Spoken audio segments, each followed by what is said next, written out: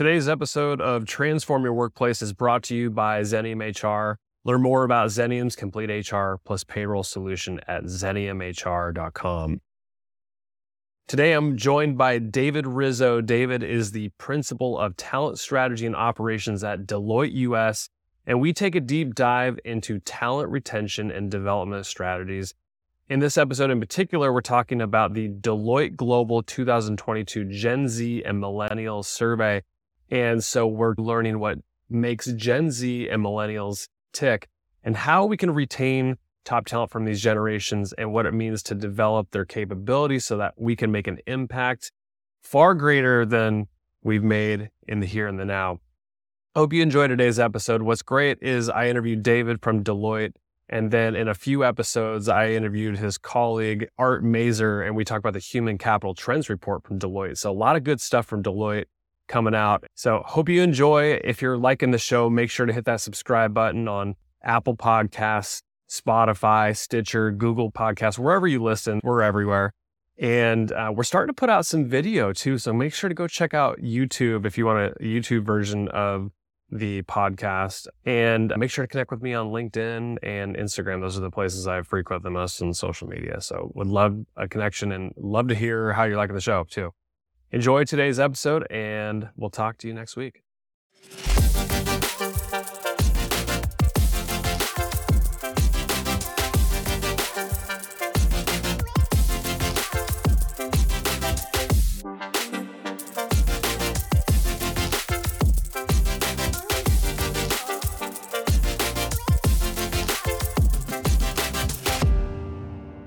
Hey, David, it's a pleasure to have you on Transform Your Workplace. Thanks for coming on the show.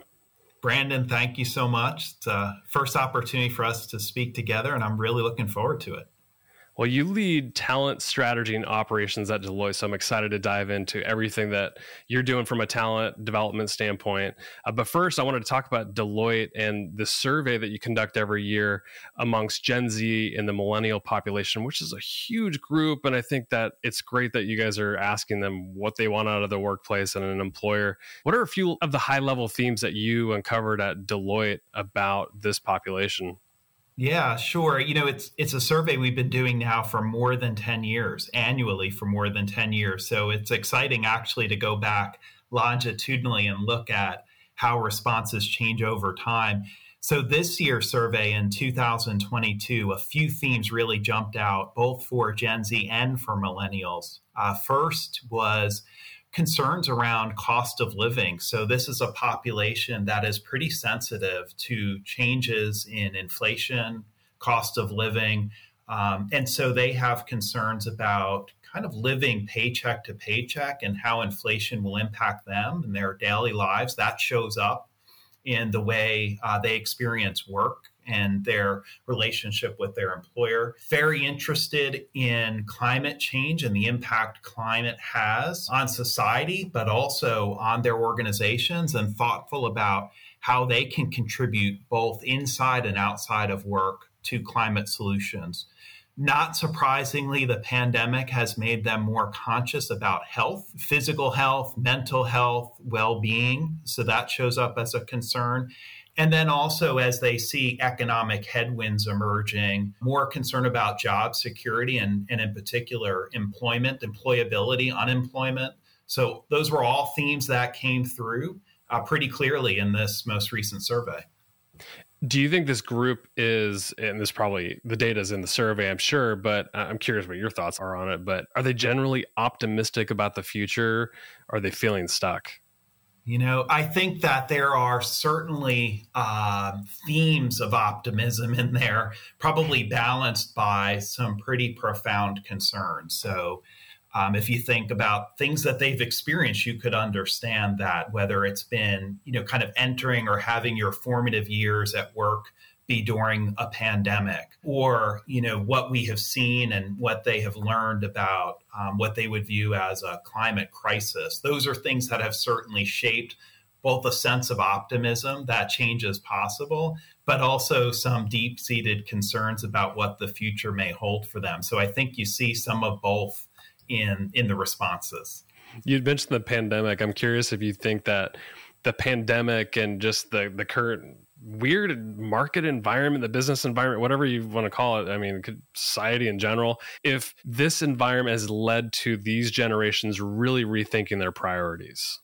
That's certainly been a theme that we've read about, we've researched, and Deloitte's a large organization. We've seen this in our own talent and our own professionals that they are very ambitious, they're very driven, and they also want to know that the work they're doing is making an impact that's important to them. And so they do reflect on, what is that impact that I'm making? Am I making that impact here, with my organization? Am I having the skills and capabilities that are portable? So if I wanted to make an impact somewhere else, I have the ability to do that. I think they're very conscious of those kinds of considerations. You'd mentioned that finances were a top concern for these groups, the Gen Z and millennials. There's only so much you could do from a compensation, or at least control it. Employers only have so much money to go around. And so if you're relying on just a raise alone, you might be waiting a long time and you might continue to live paycheck to paycheck. Whereas I believe that if you up-level your skills and you continue to try to career path, that's something under your control as a Gen Z or millennial. Do you see millennials and Gen Z taking initiative as far as their career development goes, like upskilling and things like that? We do. And I think there's a couple of things that you've hit on that I would acknowledge. One is this concept of reliance. So if you're in an environment like I described, it must be unsettling as a professional to be reliant on one employer for your future, for your success. If you're worried about inflation, if you're worried about employment, if you're worried about your own health and well-being. And so what can you do? One of the things that you can do, one of the things your employer can do is invest in you, in your growth and development, and in particular, invest in the kinds of capabilities that have a strong probability of being needed in the future, and invest in capabilities that have a level of portability. So sure, they're beneficial to your employer, but they're also visible, transparent, into the marketplace, and you can take them with you and help kind of monetize your own capabilities so that you feel more secure in what you have to offer to the market at large. And I don't think employers should be fearful of that. I think they should embrace that both as an opportunity to attract talent, to retain talent, and also see that talent can go on and develop in this organization or in another organization.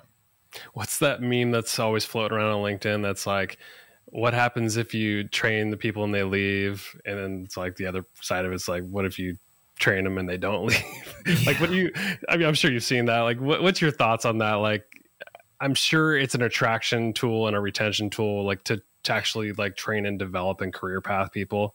It sure is. I mean, we think a lot about why people choose to join us, why they choose to stay with us, why they choose to talk about us to family members, to friends, to others.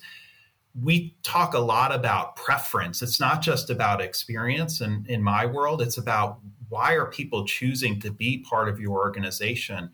And we know some things about our workforce that really excites us. One thing is that at least the workforce that we have, the talent we have, they're curious. They come to us because they believe they have an opportunity to explore a lot of different things and learn from that exploration. And we want to embrace that and give them those opportunities. They come to us because they're going to work hard. They know they're going to work hard, but they're going to be recognized for that, and they're going to be valued for it. They come to us because they aspire for a collegial environment. And so we're very sensitive about, is this environment we're creating tapping into that preference that they have for sort of a team-based approach to work? And they come to us because they believe we're a values-driven organization. And so how do we show up on a day-to-day basis? Your interface with your team leader, the decisions that are made in your organization, how do they reflect that values-based environment that they preferred and they were drawn to? So that concept of preference shows up a lot in the environment that we try to create. And we certainly amplify that through our learning and development efforts. Since you lead talent strategy at Deloitte, I'm curious, I mean, you have a ton of employees. How many employees do you have? So our U.S. firm is about 173,000. So that's incredible. To lead talent strategy for such a well-known and respected organization, that's got to be a lot of work. Where are you coming from as far as a talent strategy, and where are you going? Yeah, so our talent strategy is really driven by, I think, three really important considerations for us. Number one is we have to have a real clear understanding of the work we're doing. And that sounds very basic on its face, but it's really important as an organization, and we're not unique here. We're entering new markets and we're doing different types of work for our clients and for our customers. And that creates a need for different types of capabilities. And as an organization, we need to be on the forefront of that. We need to be leading that. We can't be lagging the business in our workforce strategy and our talent strategy. So we really need to understand the markets we're going to be competing in the future. That's number one. Number two is the way we perform our work is evolving rapidly. We've been doing statutory audits for more than 100 years. We've transformed that part of our business more in the last 5 years than the prior 95 years. And so from a workforce strategy perspective, you really have to understand how you're transforming the way you're delivering work. And then the third is really being tapped into workforce and societal expectations. Think about how much workforce expectations and societal expectations have evolved just in the past few years. Again, really having your feelers out so you're understanding those shifts. So those three components we focus on a lot, and we really have those drive into that workforce strategy. So many questions come to mind right now.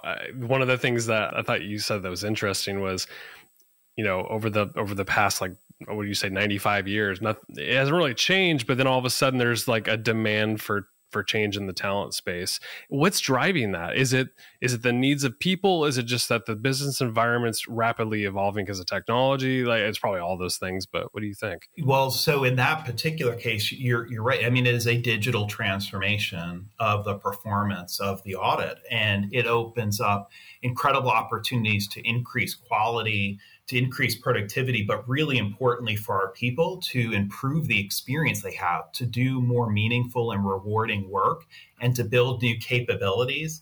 And so we really want to be in the position to seize on that. And that's just one example. There are examples that proliferate across our business. And so being able to tap into each of those and bring that into our workforce strategy is really important. I mean, with this talent strategy that you talked about, it's not only probably just to develop the people that you have within it and meet the needs of your clients and just do the work that's in front of you, but it's probably to attract people. Do you find that employees are desiring this out of an employer? Absolutely. I think it's an expectation both from our clients, from our customers, from our talent, and from society that we are not just an employer, but we're a developer. We grow talent in part because some of the capabilities we create are the most in-demand capabilities in the marketplace.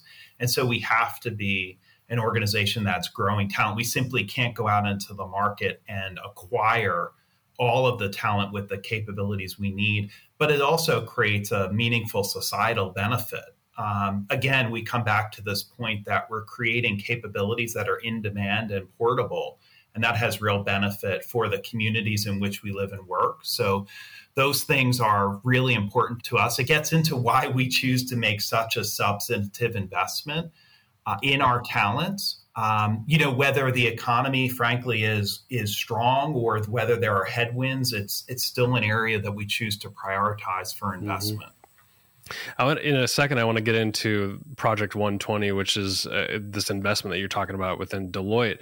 But I'm curious how you got there in the first place. You'd mentioned that, like, you look at the work in front of you and what capabilities you need. I mean, is it as simple as like seeing what kind of work you have with your clients and what sort of competencies and capabilities that are needed out of the talent? Like, how simple is it, or how complicated is it, should I say? Well, it clearly is driven by this premise that we need to be not just an employer, but a grower, a developer of talent. That's number one. Number two, and I mean, so many different studies and surveys show that talent is attracted to employers who create this uplift in their own opportunity.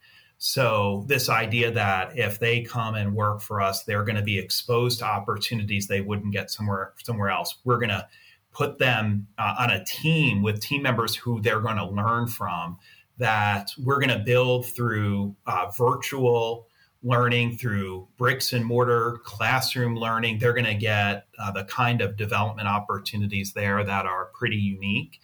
So it's that combination of responding to the market needs, but also just an incredibly attractive characteristic of who we are. So it's really putting those two things together.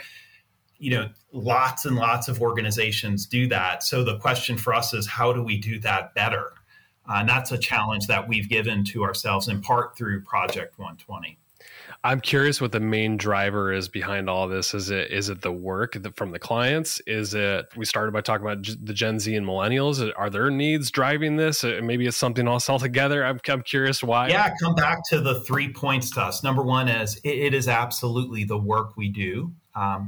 So for example, certainly many people think of Deloitte and think of statutory auditing, or they think of tax work, but we also do a tremendous amount of work creating engineering, really truly engineering cloud-based assets for clients and customers. We do a tremendous amount of work in the cyber risk space.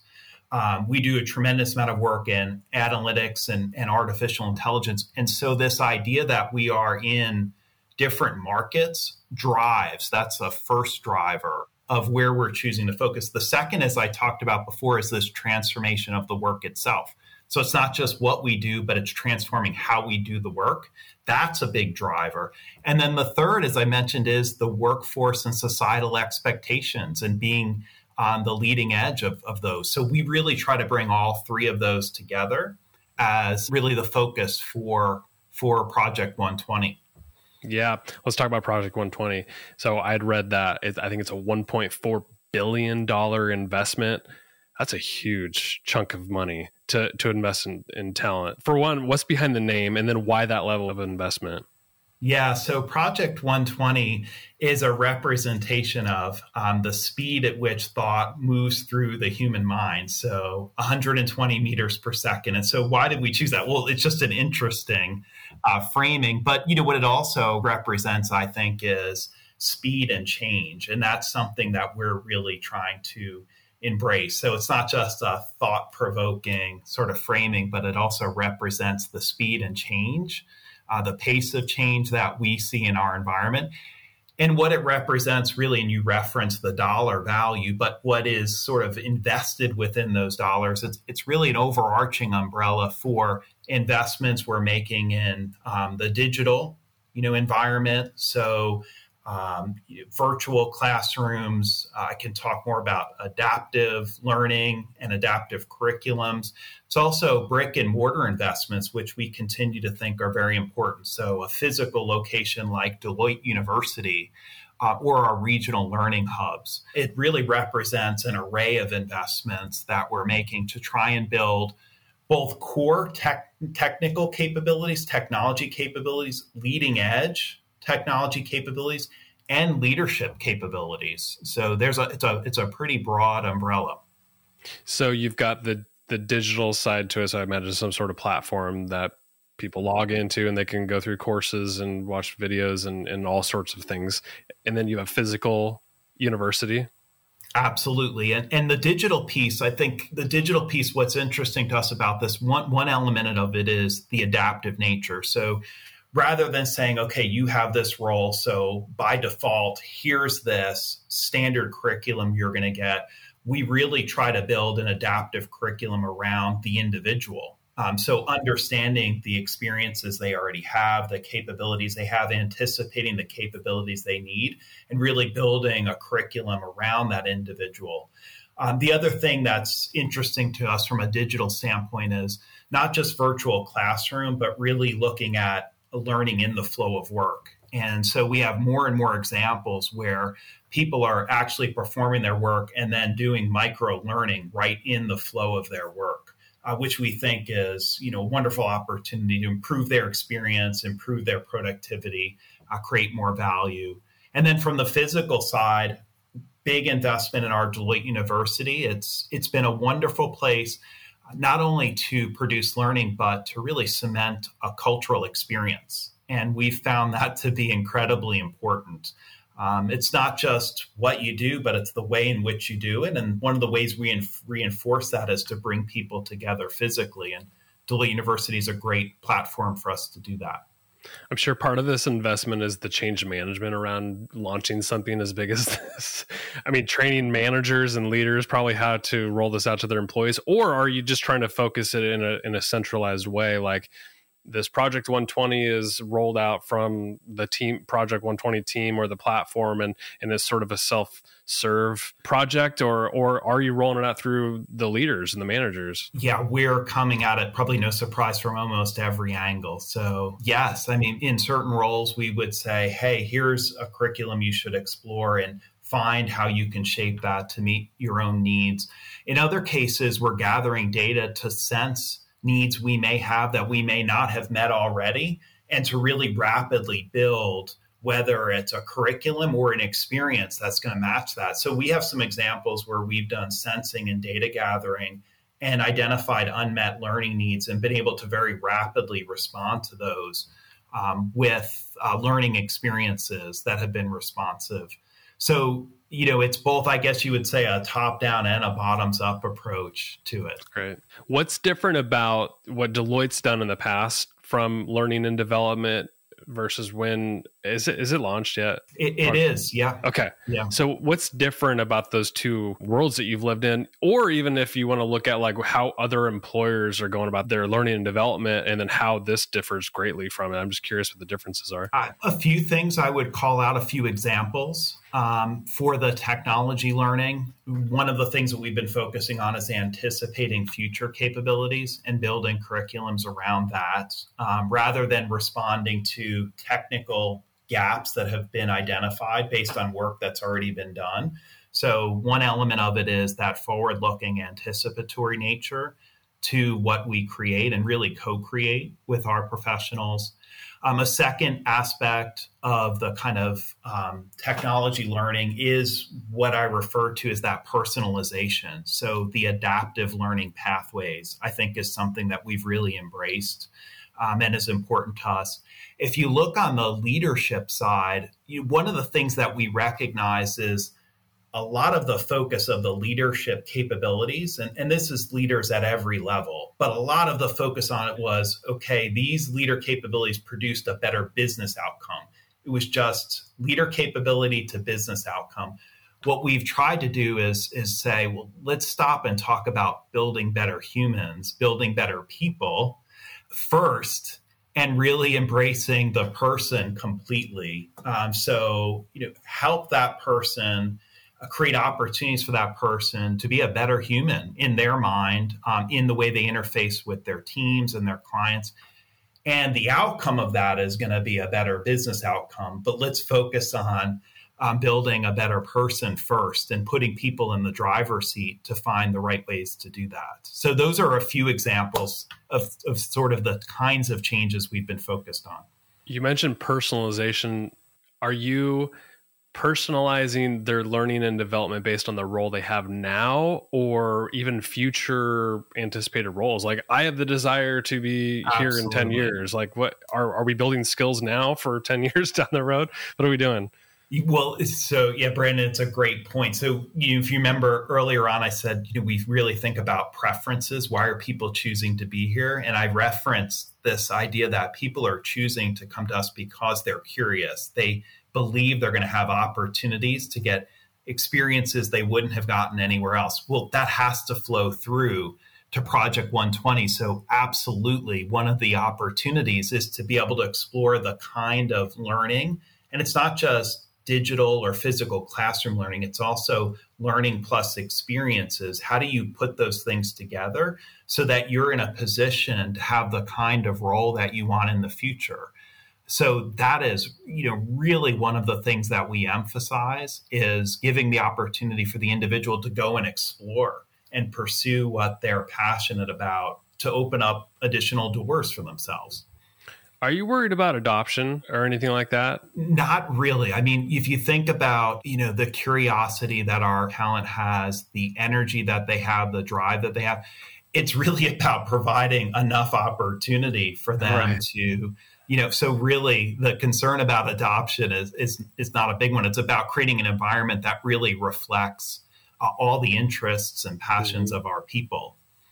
I love that. What outcomes do you expect if you look back, 5 years from now, and you're looking at either giving yourself advice or looking at it from like, yeah, we reached our goal. Like, what are some of those outcomes you're hoping for? Absolutely. So one of the things that we are very cognizant of is being able to draw in a broader, more diverse, more heterogeneous workforce. So if you think about the workforce that we have, for example, historically, a lot of the roles, a great majority of the roles have required a 4-year degree. And like many organizations, we're challenging that and saying, are there experiences, are there capabilities that fit with roles and opportunities we have that don't require a 4-year degree? And then how do we supplement additional development? So one of the things, Brandon, that's really important to us is being able to cast a broader net, being able to make ourselves available to a broader array of the population, which would include, individuals from economic or social backgrounds that haven't historically had those kinds of opportunities. So that's one of the gauges of our success. Another gauge of our success is through a sort of business-minded lens is having sufficient talent to support what we would call hyper-growth parts of our business, which are often in the cutting edge areas of capabilities. So cyber is an example, AI is an example, where our success is having capable talent sufficient to fuel the growth of our business, which often is growing in, strong double-digit percentages annually. Another thing that we look at is, I talked about preference. We do a lot of work to then actually measure experience. Are we walking the talk?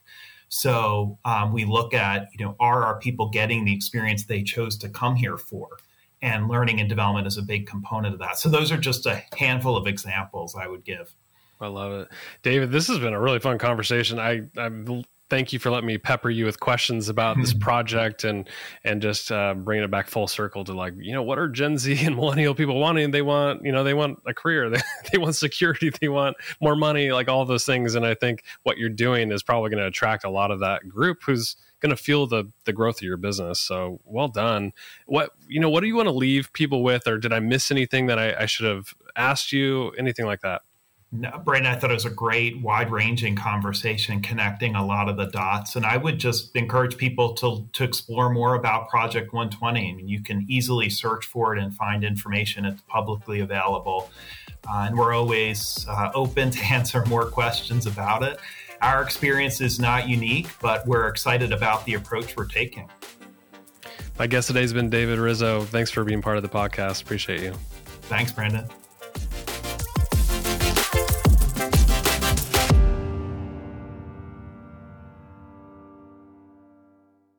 The views, thoughts, and opinions expressed are the guest's own and do not represent the views, thoughts, and opinions of Xenium HR or the host, Brandon Laws.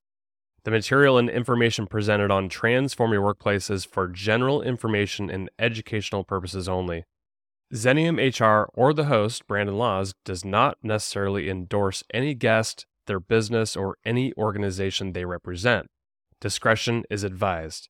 Please work with a trusted advisor to find a custom approach that fits your organization's needs.